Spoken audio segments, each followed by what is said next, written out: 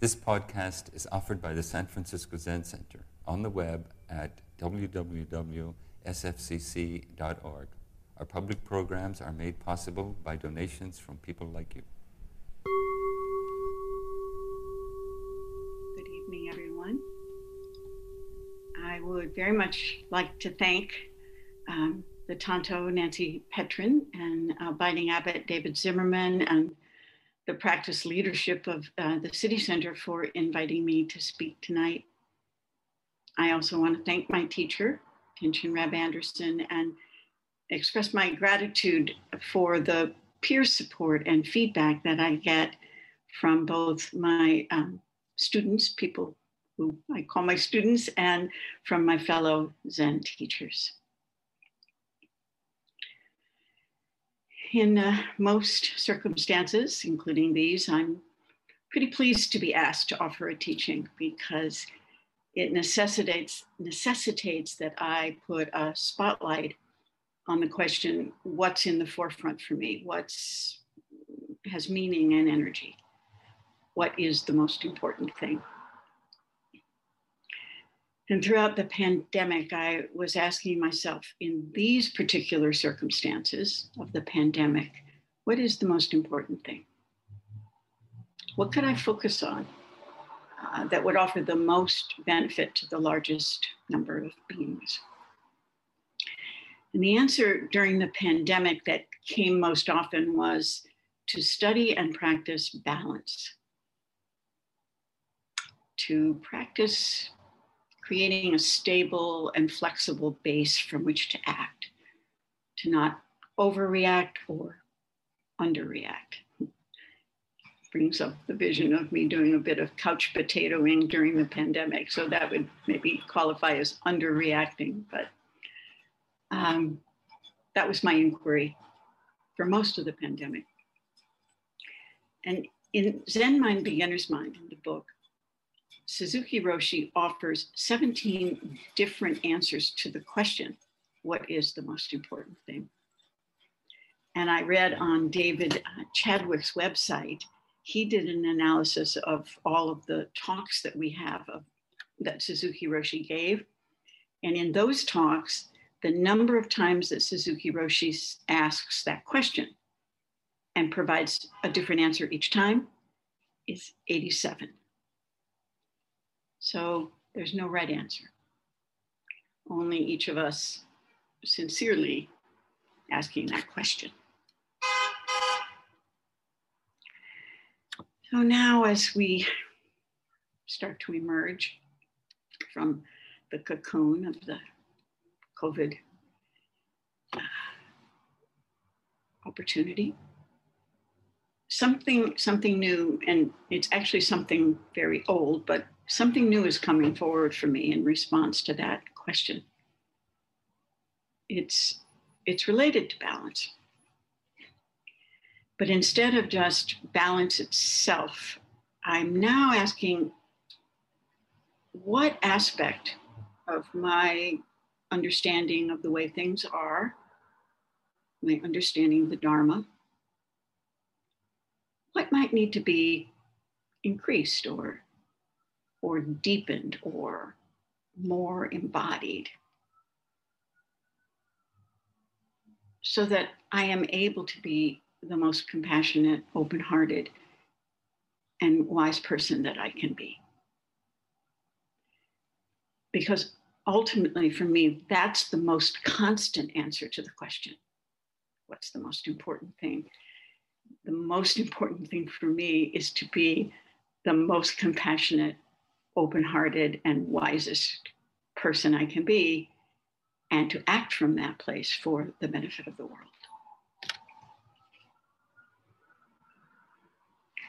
I am yearning, I find myself yearning for less selfishness, less self-centeredness. So what's your answer? What brings you to practice? What keeps you coming back? What cements your bottoms to the cushion? I'm going to take a second Let that move around for you and see just what comes forward. Because maybe that thing that comes forward is the one that's foremost for you right now. It's in the front.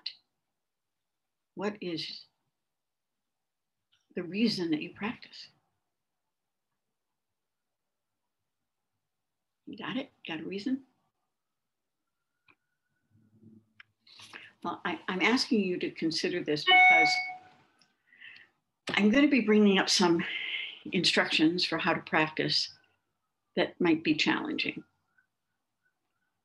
And I think it's always helpful for us to go back to our intention to motivate us to stay engaged when the going gets tough. Line ourselves up with that intimate request. When we first come to Zen practice, I propose that our reasons include wanting something we think we don't have, or wanting to be rid of something. Does that sound familiar? We humans desire, we hate, we dream that we understand. We're human. And as humans, we're caught in a perfect storm of dissatisfaction, which we feed with the efforts we constantly make to control the level of satisfaction. That's the storm. Most of us start with our ideas about what we will gain from practice and how this practice will relieve our suffering. And it will, you know. At least the Buddha said it will. And then he admonished us not to believe him, but to find out for ourselves.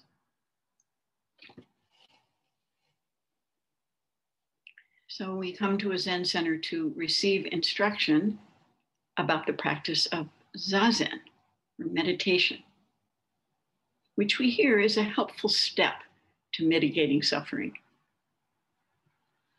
And we start with wanting.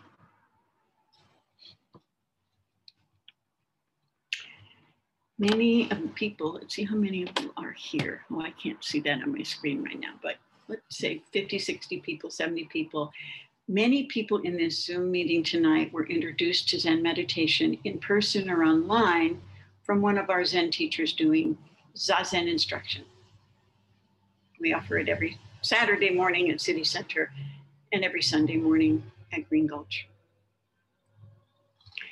You may or may not realize that the instruction you received was largely based on a teaching or a fascicle called the Fukan Zazengi, written by Eihei Dogen, a 13th century Japanese monk and the founder of our Soto Zen school. The Fukan Zazengi is thought by some scholars to have been composed sometime between the year 1227 and 1233, shortly after Dogen's return to Japan from years of study in China. Some other scholars, like Carl Biefeld, say couldn't have been composed before 1242 because it's similar to another Dogen fascicle, the Zazen Shin, which was composed in that year. So regardless of the exact date of the first composition, it's clear that the material went through many rounds of editing over the author's lifetime. And now we have it, and we get to study it and actualize this amazing teaching. The title, Fukan Zazengi, page skipped a little too far. We can break the title down this way. The Fu character, pronounced Fu, means universal or always applicable. Kan means admonitions or recommendations. Za is to sit, and Zen is meditation. So Zazen is seated meditation. And the last syllable, yi, represents principle. So the title can be translated as the always applicable and recommended way to express the principle of seated meditation. So probably if we're going to continue to study Zen and Zazen, it might be good to study this always applicable and recommended way.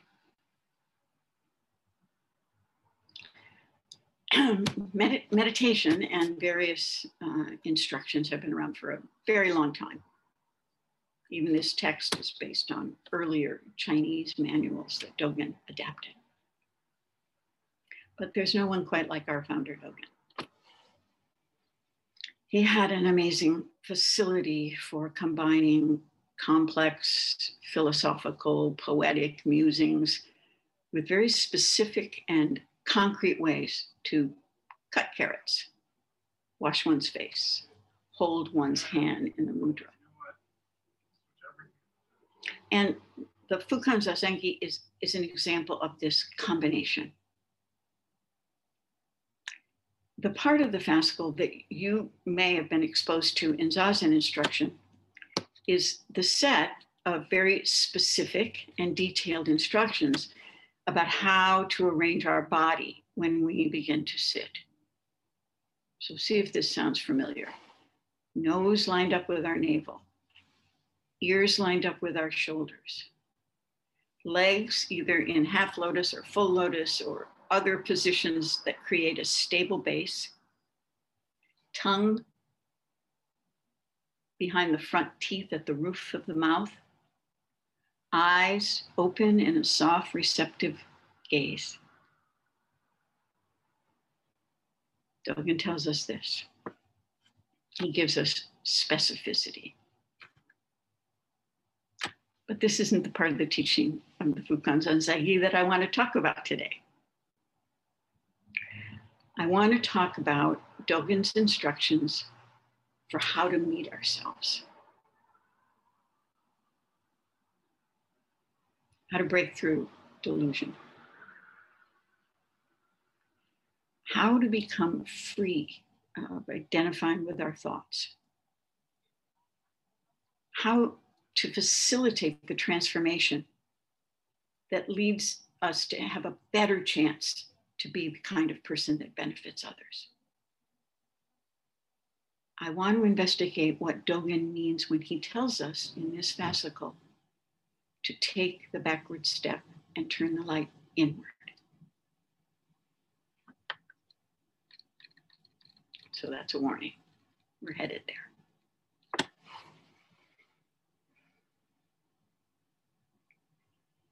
Perhaps after the meditation instructor that gave you Zazen instruction, when they finished conveying the kind of physical parameters for sitting and maybe gave you a few minutes to sit still and try out the posture, maybe someone in the room asked, gee, these posture recommendations are great, but what should I do about my mind?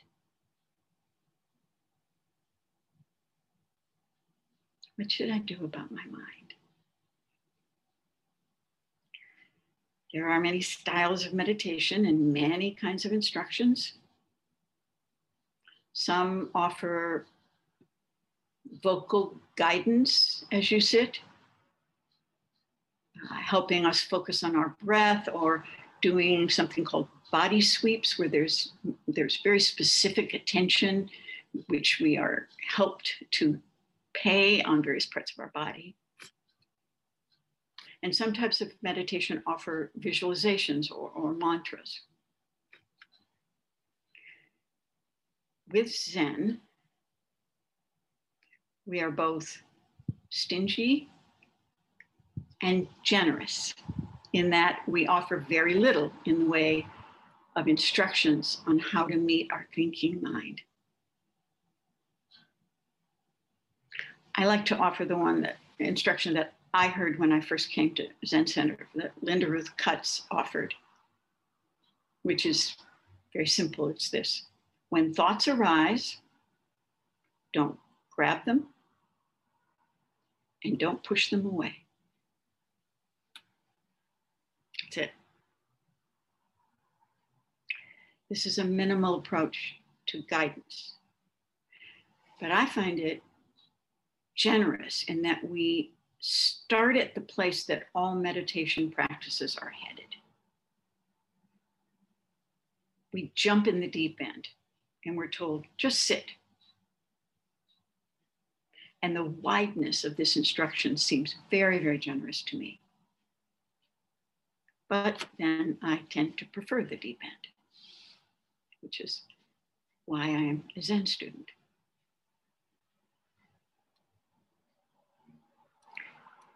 Dogen is also very generous.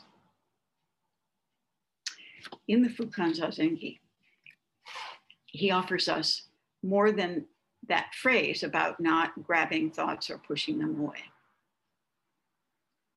His instructions are practical and poetic and not easy to understand.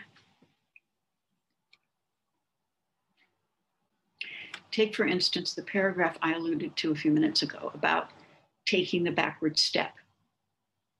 It goes like this. You should, therefore, cease from practice based on intellectual understanding, pursuing words and following after speech, and learn the backward step that turns your light inwardly to illuminate yourself.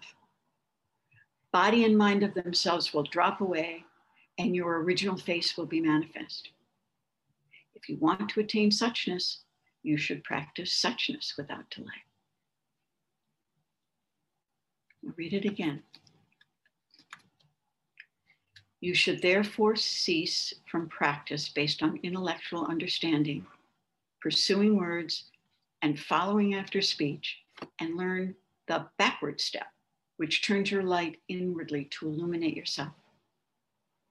Body and mind of themselves will drop away, and your original face will be manifest. If you want to attain suchness, you should practice suchness without delay.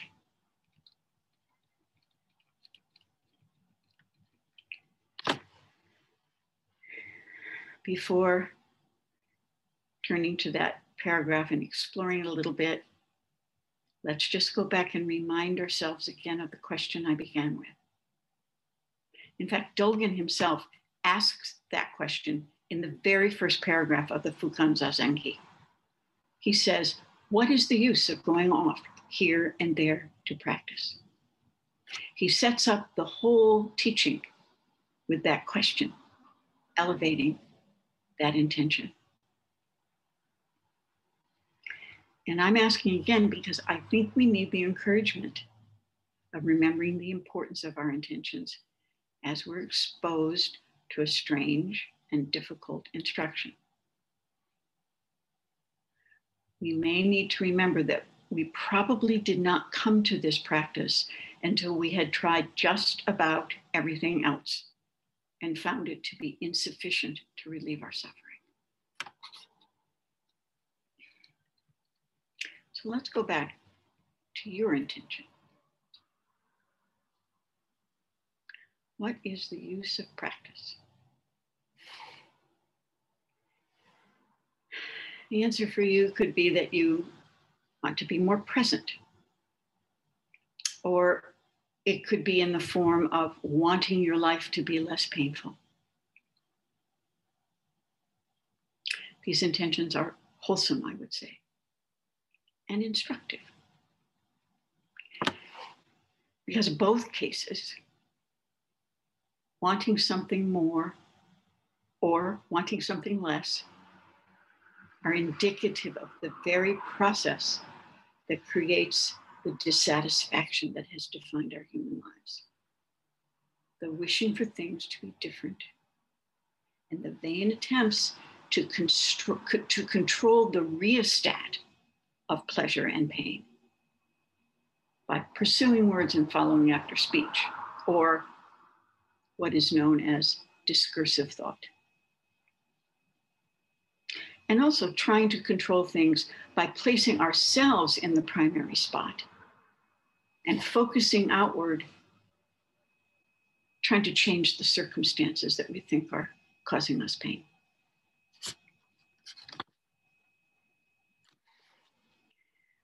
Wanting wholesome things is wholesome. And it's fine, it's okay to start with wanting. But how do we actually get what we want?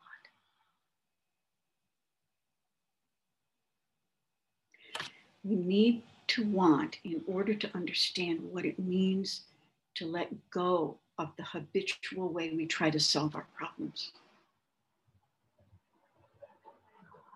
We're taught by Dogen to take the intention we brought to this practice, stop pursuing it, and shift our focus. Turn the light of our attention from trying to find the answers in words or things, and thereby experience our original face. This is the revolutionary teaching, one of the revolutionary teachings of this fascicle.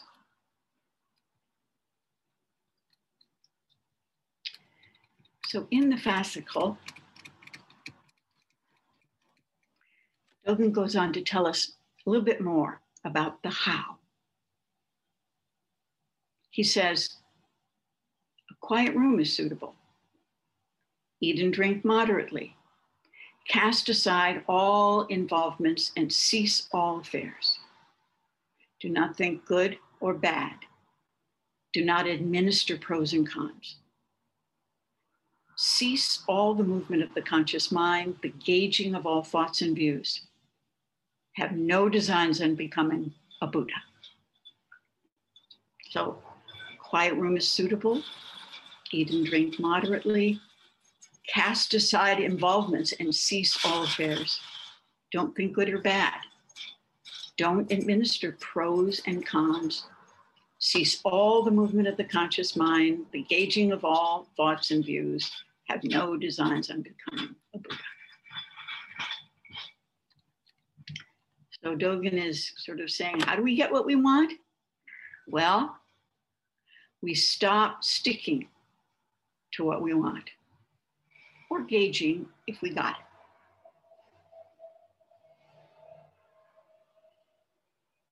Think that might be possible? Does it sound intriguing? Does to me. He also says, stop clinging to names and places and stop being so interested in storytelling. Stop relying on words and pictures and the way they make us feel momentarily, either happy or regretful. Stop recreating the false divide between self and other. Stop making ourself the focus. Take the backward step and turn the light around.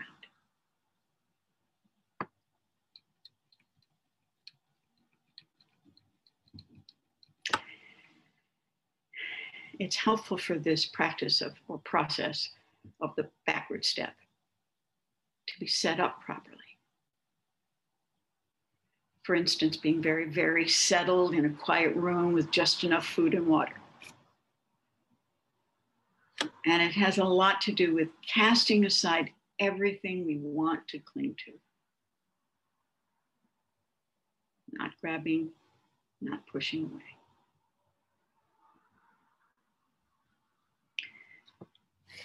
Buddhism is a process of untying knots, of swimming upstream, and of undoing the habits of mind that have been laid down for millennia.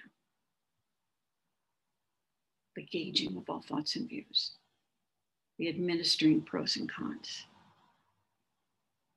It is possible to undo these habits. And I propose that this radical activity is the only way we can be ultimately free and happy. But it's not easy. Dogen's instructions draw our attention to the habit of thinking good and bad. When we hear this, what do we hear? Be careful, because we can get caught in thinking that not thinking good and bad is good, right? That's how strong this habit is. We enter into that territory of not thinking good or bad, and we start to consider whether that might be good.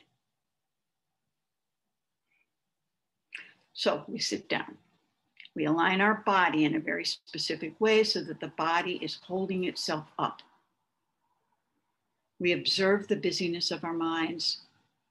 We watch the gauging of thoughts and views. We watch our wanting. And we see that with the most wholesome wishes, we're just revving things up and causing ourselves more suffering, liking, disliking. What would happen if we lost interest in this? Not push it away, but just lost interest. And then maybe the stillness that is born from the renunciation of clinging, our attention might just turn inward towards itself. If we're not engaging and so busy outward, maybe the attention is already always just paying attention to itself. But let's bring that possibility to the foreground. This bringing the possibility of paying attention to the foreground is, I would say, the backward step. Now, sometimes we can stumble upon an experience of stopping, of disengaging, which is often preceded by deep calm and stillness. I was on a retreat at Green Gulch Farm many years ago. The retreat was held by the Venerable Thich Nhat Hanh. It was my first multiple day retreat, and I was pretty new to all of this. And I was getting bored and distracted by what seemed like Thich Nhat Hanh's very simple teaching of breathe and smile. I almost left the retreat. It wasn't difficult enough for me. That's how arrogant I was. Then Thich Nhat Hanh started to talk about the suffering of the monks that he was among in the jails in Cambodia, and about the stench and the screams and the pain and the hunger, and how they sat in the midst of this. And he drew a picture from my mind about how one could look at the pain of any situation as if it were a flower in the bottom of our belly, and this pain, this difficulty, and one could just gently put one finger down and touch the petals, and then the petal would slowly come up. The pain would slowly rise. And for some reason, that so comforted me. Having a way to deal with pain that severe that he was describing, and of course that we all have, it completely relaxed me. I stopped fighting for control. I stopped protecting myself from pain. Then, for unknowable reasons, at that moment, a thought arose for me. And here was the thought: what if I were able to shut off the light in the projector that was projecting all the images and thoughts of liking and disliking onto the screen of my mind's eye. I was a film producer for many years, so that's perhaps why that particular thought arose, but there it was, it arose. And so I asked that question, and poof. The next thing I knew, it was lunchtime, and the Zendo had been vacated. I was sitting there by myself.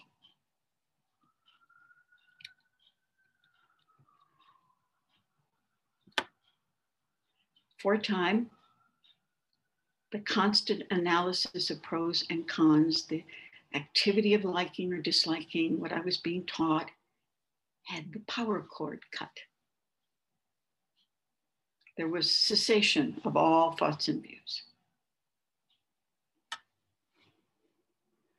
Times like those are gifts. Those are little encouragements.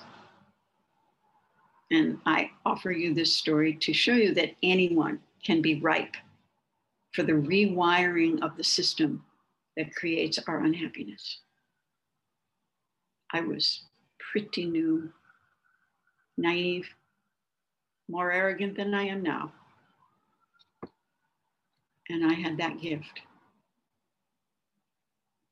So I know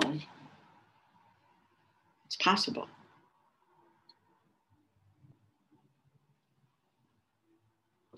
And Dogen, in this teaching and many of his teachings, gives us a pathway for rewiring practice. First, sit down in a stable and specific way and be aware of how much discursive thinking we are doing. And then consider disengaging. And then, in a calm and spacious environment, take a step that I did not know to take when I was at the retreat in Green Gulch. But now I would say it is possible in the spaciousness of disengagement to shift the energy of consciousness from a self-focused perspective where there are objects of thought and separation, shifted to consciousness itself, to the ground of being. Shift our focus from outward thoughts and views and participate in the receptive function of our being. Turn the light around.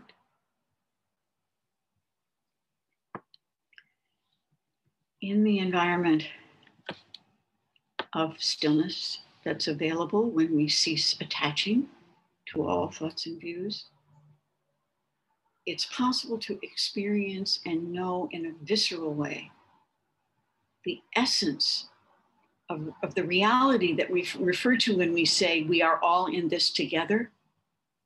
We say this, but do we know what this really means? It is possible to get out of our own way and dance with all beings in the arena of non-dual awareness.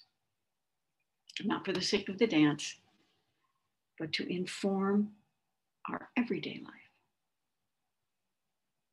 to lessen the selfishness by knowing the reality of we're all in this together. To let everything come forward and experience itself without our manipulation. And to let our bodies absorb this visceral connectivity to everything in a way that is difficult to forget. At the beginning, when I said I hunger for less selfishness, this is the hunger. This is the hunger for the body to absorb this visceral connectivity in a way that is difficult to forget. So that when challenged in day-to-day life, in moment-to-moment life, there's this deep understanding on a cellular level.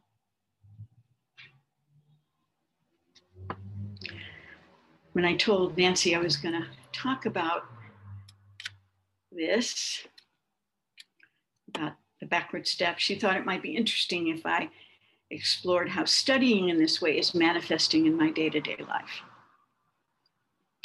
Very briefly, I can say this. My life has been very focused on things known as deadlines and budgets and marketing and finance. Maybe yours too. But from time to time, when I sit down next to one of my business partners whose life is going awry and allow this sense of connection to be felt and communicated, verbally, non-verbally, I am aware that deeply knowing the nature and reality of this connectivity is my real job. That's my real job. And I want to do my real job to the best of my ability. This, I think, is a wholesome wanting that can only be fully manifested if I let it go and take the backward step, turning the light of awareness towards the source where it is clear we are not separate. I intend to continue to explore how the activity of the backward step of paying attention to attention, how it is a remedy for suffering and a release from selfish concerns and an opportunity for transformation of the way I live in the world. If I'm invited to speak again later this year, I will let you know how it's going. Thank you for listening to this podcast offered by the San Francisco Zen Center. Our Dharma talks are offered at no cost, and this is made possible by the donations we receive. Your financial support helps us to continue to offer the Dharma. For more information, visit sfzc.org and click Giving. May we fully enjoy the Dharma.